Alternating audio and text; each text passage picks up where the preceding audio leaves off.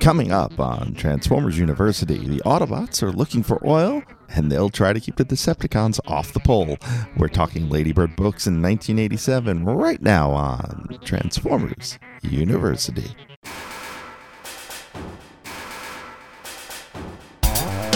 Hello, my friend, and welcome to episode 110 of Transformers University. I am your host, Anthony Brucali, owner, operator, madman behind TFU.info, the website, the Toy Archive, this podcast, TFU News and Views podcast, and oh so much more. And I want to add one thing to that as well. If you've been following me on Twitter, then you've probably seen I've announced some new t-shirts available to help promote Transformers University, help promote TFU.info, and allow you a chance to wear some of the best moments from this podcast on your body, and a way to celebrate the way we enjoy this show. So there are 3 designs up right now over at tpublic.com. I'll put the link in the show notes, but if you want to type it in, it's tpublic, teepublic.com /user/TFU info, all one word. And you can find, we have our twin shirts of the red one and the blue one for the Rumble and Frenzy fans out there.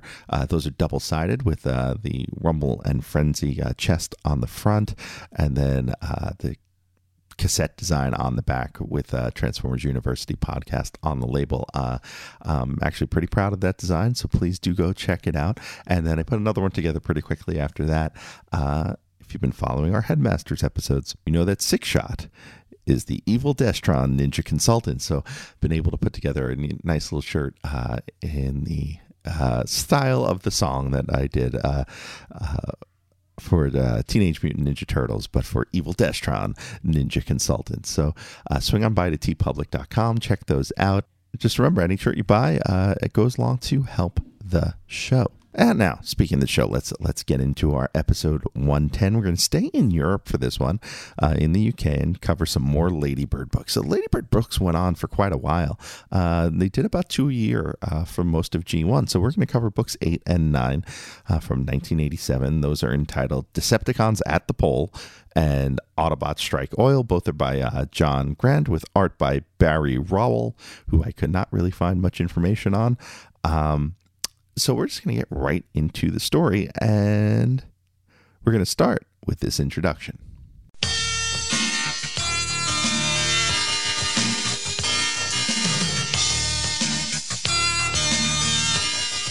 Once, long ago, a race of robot beings called Autobots were forced to wage war against their evil counterparts, the Decepticons, to bring peace back to their home planet, Cybertron. When chance brought both sides to Earth, the war went on. Over many centuries, leaders have come and gone. Now the fight continues in a far-flung corner of the galaxy, on the planet Nebulos. Both Autobots and Decepticons have formed new alliances, each with a rival group of native Nebulans. The Decepticons are determined to destroy the Autobots and reign supreme. Will they succeed?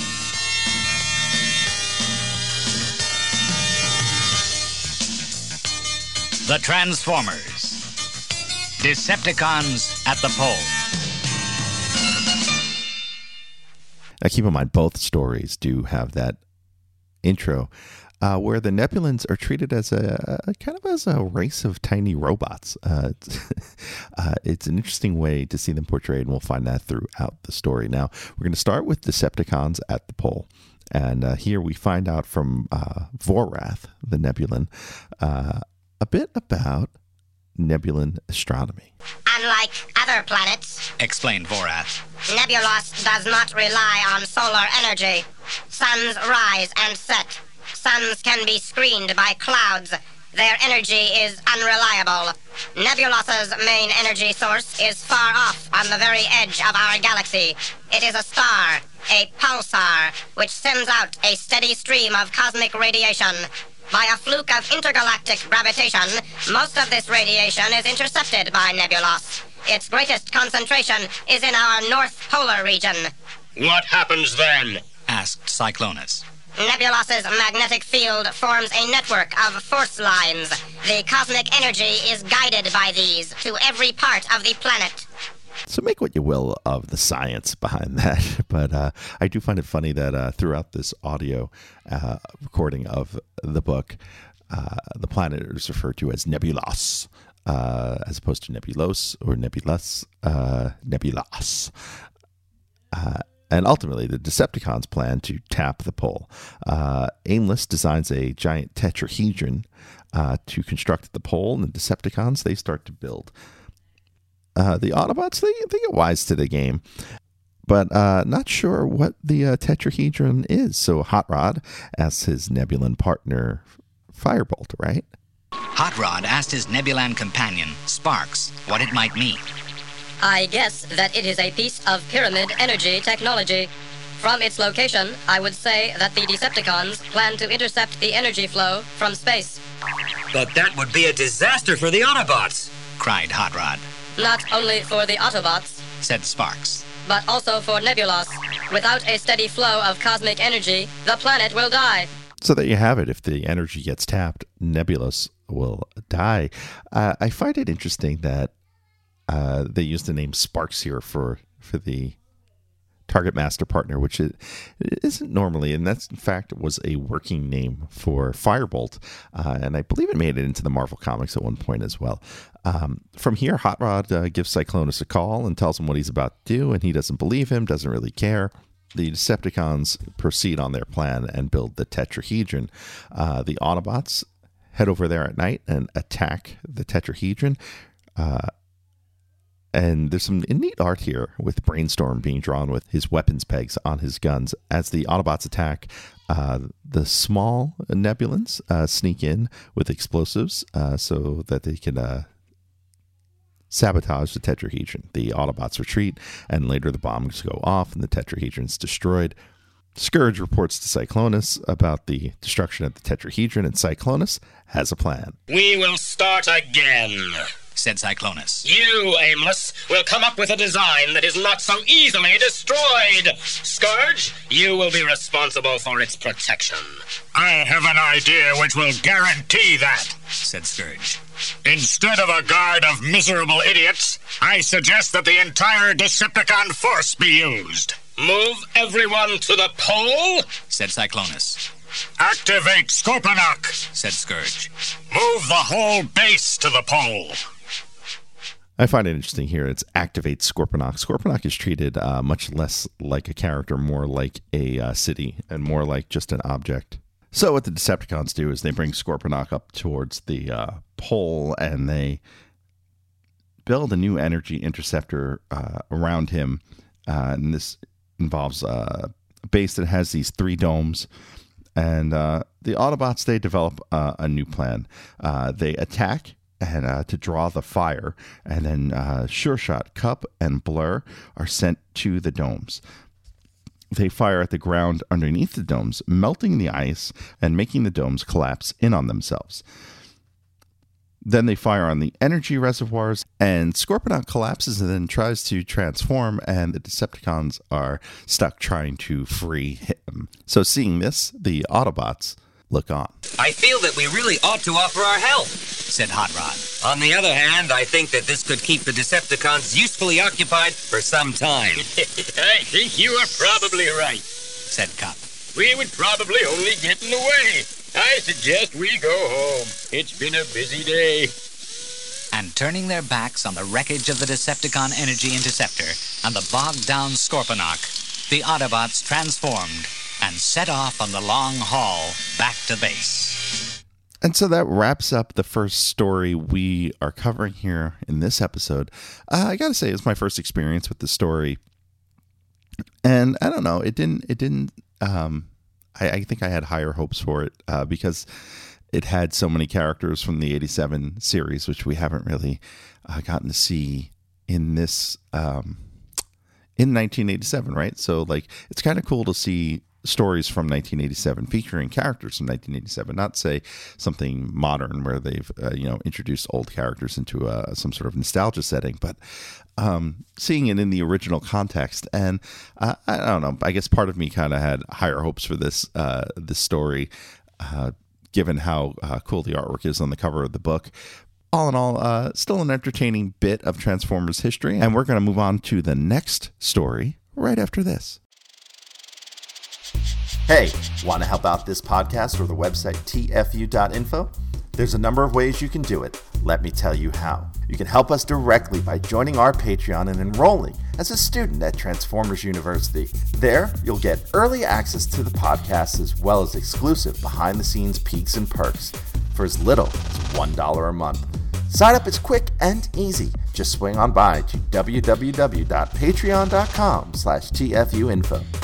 Another way you can help us is by using our Amazon link, www.tfu.info/Amazon.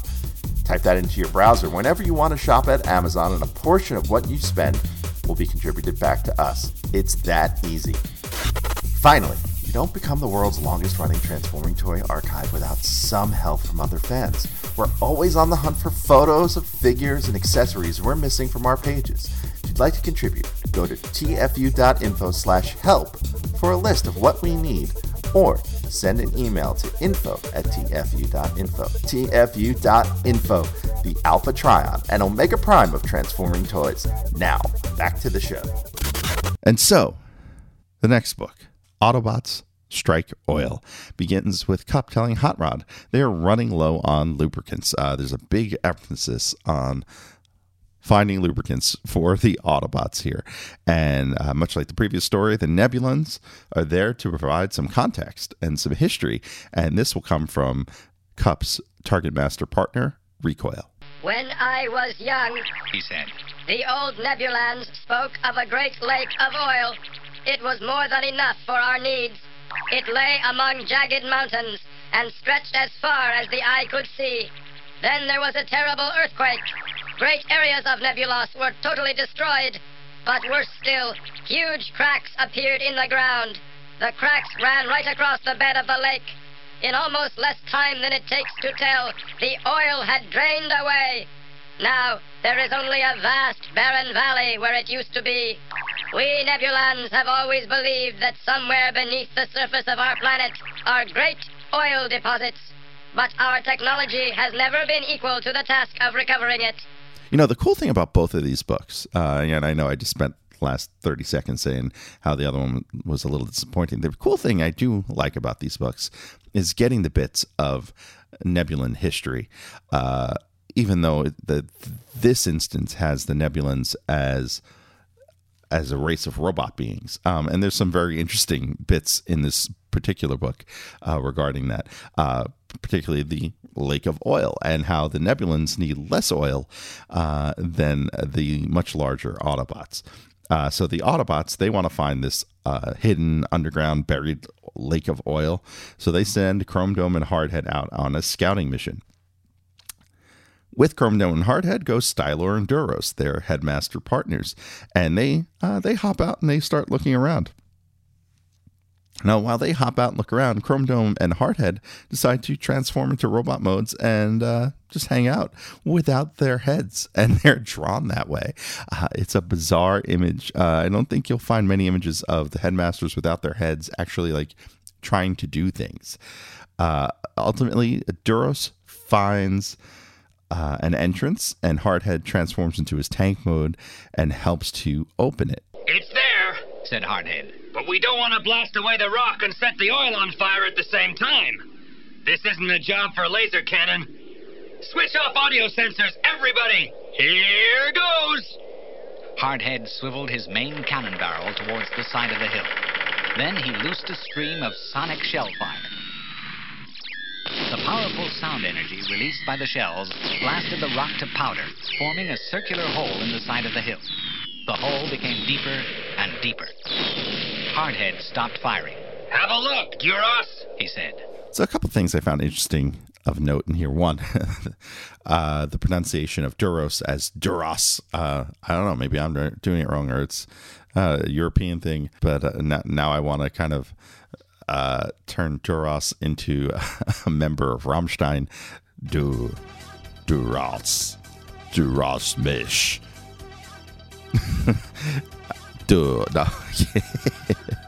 Anyway. the other thing to note here is they talk about how Hardhead swings around his main cannon, which you would think is the giant weapon that becomes his shoulder gun and the front of his turret.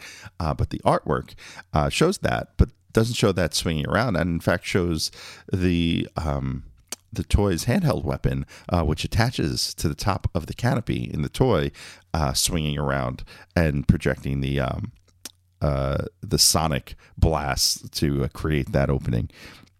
So, interesting piece of artwork, interesting use of the toyetic version of the art to kind of play along with the story. Now, the Autobots end up finding this lake and decide they're going to build a hidden pipeline. Now, Decepticon Recon finds part of the pipeline eventually and destroys it. So the Autobots send Kup and Highbrow out to repair. Kup makes the repair and then brings down part of a ravine onto it to hide the pipe. And then the Autobots retreat. Now, as they retreat, Highbrow does some recon. The two Autobots had just turned away from the ravine when Highbrow held up his hand. What's that? He said. My audio sensors have picked up something. But before he could utter another word, there was a roar of engines and shots flew around the Autobots. In a cloud of dust, a Decepticon fighting patrol was approaching on the far side of the ravine. Kup and Highbrow dived for cover and returned the fire. How many are there? Asked Kup. My infrared sensors say 3, but there are at least another 2 coming up fast. May I suggest a maximum velocity retrogression? Said Highbrow. You mean retreat as fast as we can? You're right. Let's move. Ducking and weaving, keeping under cover, the Autobots scrambled along. They came to the foot of a small mountain and rested in a shallow gully. There was no sign of the Decepticons. We've given them the slip, said Kup. Yes, said Highbrow. We were lucky. None of them was a flyer, and the ravine would take them some time to cross. Now, that's a fun bit of things that don't line up. Highbrow mentions how the Decepticons do not have any flyers. However, the art shows Scourge driving around the desert in his sweeper Scourge mode. So it's interesting to see that, I guess the toy had wheels, right? So I guess the artist took this as some sort of pointy triangular car. Now the Autobots, they need to escape and they need to cross open desert to do it, to get around the Decepticons. In the desert, the Autobots encounter what is referred to as magnetic dust. It's almost like quicksand, and it's kind of a neat concept in terms of Transformers. So this magnetic dust weighs down the Autobots and keeps them from getting out of the sand. Highbrow beats it by reversing polarities. Not sure why Kup didn't do this. He's very familiar with it. Up like the Shrike Bats of Dromedon. How'd you beat them? I'm trying to remember. There were an awful lot of casualties that day. Oh, yeah, we inverted polarities. So as Kup gets weighed down and becomes another one of his own war stories, Highbrow flies out and finds Crosshairs while Kup is still trapped. Crosshairs says high impact can also reverse the effects of magnetic dust and fires a grenade right next to Kup. Don't know how safe that is, but that's what he did. And it frees Kup enough for Highbrow to lift him to safety. The Decepticons spot the Autobots, but the Autobots give them the slip, and that wraps up this particular Ladybird story. I know what, I liked this one better than Decepticons at the Pole. It was a bit more interesting in terms of concepts. Now, the story is a bit disjointed. There's a lot of time spent on the Autobots just trying to escape and get out of their own way. But they end up getting the oil. They end up getting the underground pipeline. The Decepticons are not smart enough to figure out that pipe might lead somewhere. And that's how the story goes. It's a fun little story. Another one with some interesting art, some interesting characterization. Worth hunting down the audio if you can for both of these. I'm not sure they're up anywhere, and if they are, the one place I know the audio might be is not someone I would refer you to go to. So with that in mind, I'm going to take a look and see maybe about putting this up on YouTube for everyone if I have a little time to do some edits. Thanks for listening to the show. Stick around to hear what's coming up next episode, but first, I want to fill you in on a few ways you can stay in touch with the show. Want to be on the show? Leave us a voicemail at 702-763-4838. That's 702-POD-4TFU. Or send an email to info@tfu.info. Be sure to catch us on Twitter at TFU_info and on Facebook and Instagram under the username TFUinfo, all one word. Also, please subscribe to our YouTube channel, youtube.com/TFUinfo, where we post all of our podcasts plus special video segments, reviews, and live coverage of Transformers-related events such as New York Toy Fair and New York Comic Con. I hope you enjoyed this episode. Please visit us at www.tfu.info, the world's longest-running transforming toy archive. And that will wrap up this edition of Transformers University. Once again, don't forget to check out my TeePublic store. That is TeePublic, TeePublic, teepublic.com/user/TFUinfo. That's TFU info. That'll take you right to the store. I've got 3 shirts up there right now. The red one, the blue one, and Evil Destron Ninja Consultant. So please swing by. If you aren't helping the show out using Patreon, it's a good way to not only show your support, but get something back. So something you can wear every day. You can wear, if you don't want to wear it out, you can use it to wash your car. There's also other merch there, phone cases and stickers and buttons, pins, hoodies, all sorts of things you can do with some of those designs. So all the proceeds go here back into Transformers University, into TFU.info, and into all the content we provide here. So with that in mind, I want to thank you once again for joining the show. Coming up next time on Transformers University, we're going to stay in Europe a little bit longer. We've got a few more episodes where I think we're going to stick around the European continent. And for episode 111, we're going to talk about the European toy line in 1987. What came out there? What didn't come out there? What came out later there than, say, 1986 when some of the things came out in North America? We're going to talk about that. We're going to talk about some interesting Italian Transformers names and what they translate to, and just talk a little bit about the 1987 toy line for Europe. So until next time, I am your host, Anthony Brucali, owner, operator, madman behind TFU.info. See ya.